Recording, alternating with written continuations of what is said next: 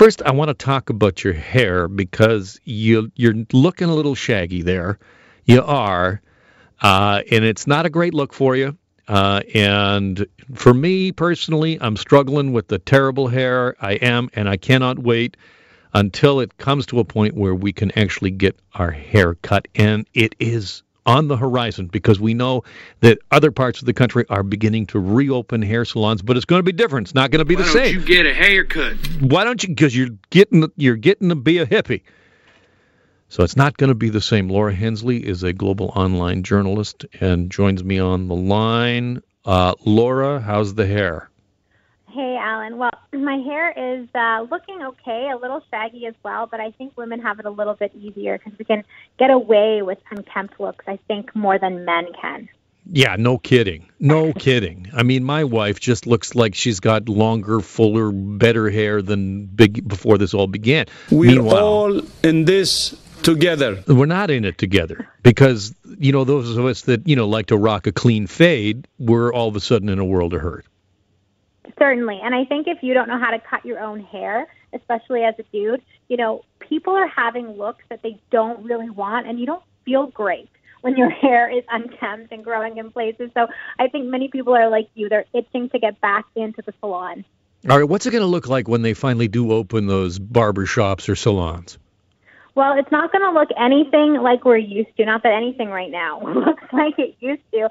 But hair salons and barbershops in particular are going to look really different. I've spoke to many experts and stylists across the country, and the first thing is, spacing is going to be everything. So salons are really going to reduce the amount of clients they see, and they're going to have no one waiting in the waiting room. So you're not going to be able to browse tabloid magazines while you sip on green tea anymore. You're going to have to wait your turn and come inside.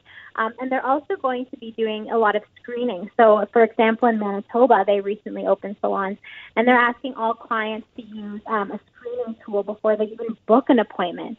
So they're trying to have some preventative measures. And then on top of that, once you're in the spaces, masks are so important. If a stylist can wear an N95 mask, that's, the best recommendation, so it can filter out most of those particles if anyone is sick. And then, clients should be wearing a mask too. So it's all about making the space as clean as possible. And it's going to, what I've heard from other parts of the world that have, already got the hairstylist back in business is that it takes forever to even get an appointment because now you got all this social distancing and all of these extra things that you're talking about. It slows the whole process down. So, I mean, even when they do reopen, it may be weeks and weeks before you can actually get in. Oh, for sure. Like the association I spoke to, the Canadian Beauty Association, stylists there were saying they have been, flooded with requests. People are desperate to come back in, and it's like, we cannot see all of you, but please, they have wait lists, and they're letting people sign up already. So it's going to be a while, even when they reopen, given the fact they need to not only go through all the people who want their haircut, but ensure social distancing measures are upheld. And then on top of that, there's also a cost factor, because they're limiting their services, there might be an increase in how much it costs to get your hair cut or dyed. So it's going to be more expensive for people to go into these salons, and it's also going to take them a lot longer before they can step into them. More expensive, eh?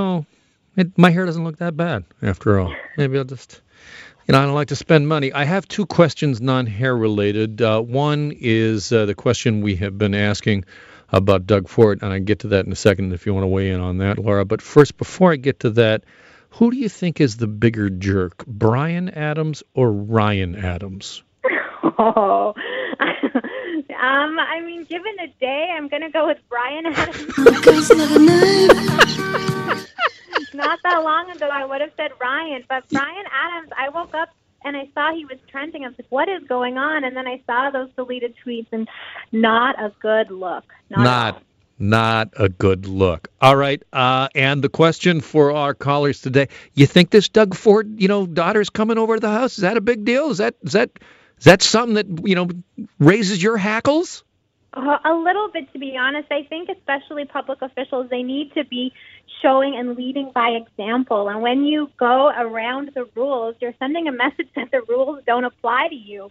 So I understand why people are frustrated. I mean, everyone is missing their family. Everyone wanted to get together over the weekend, but rules are rules. And I think, Doug should have followed them. Breaks my heart. Laura Hensley, global online journalist. You can read about hair salons and why your hair's so long. Laura, always great to have you on the program. Take care of yourself. Thanks so much, Alan. Talk soon.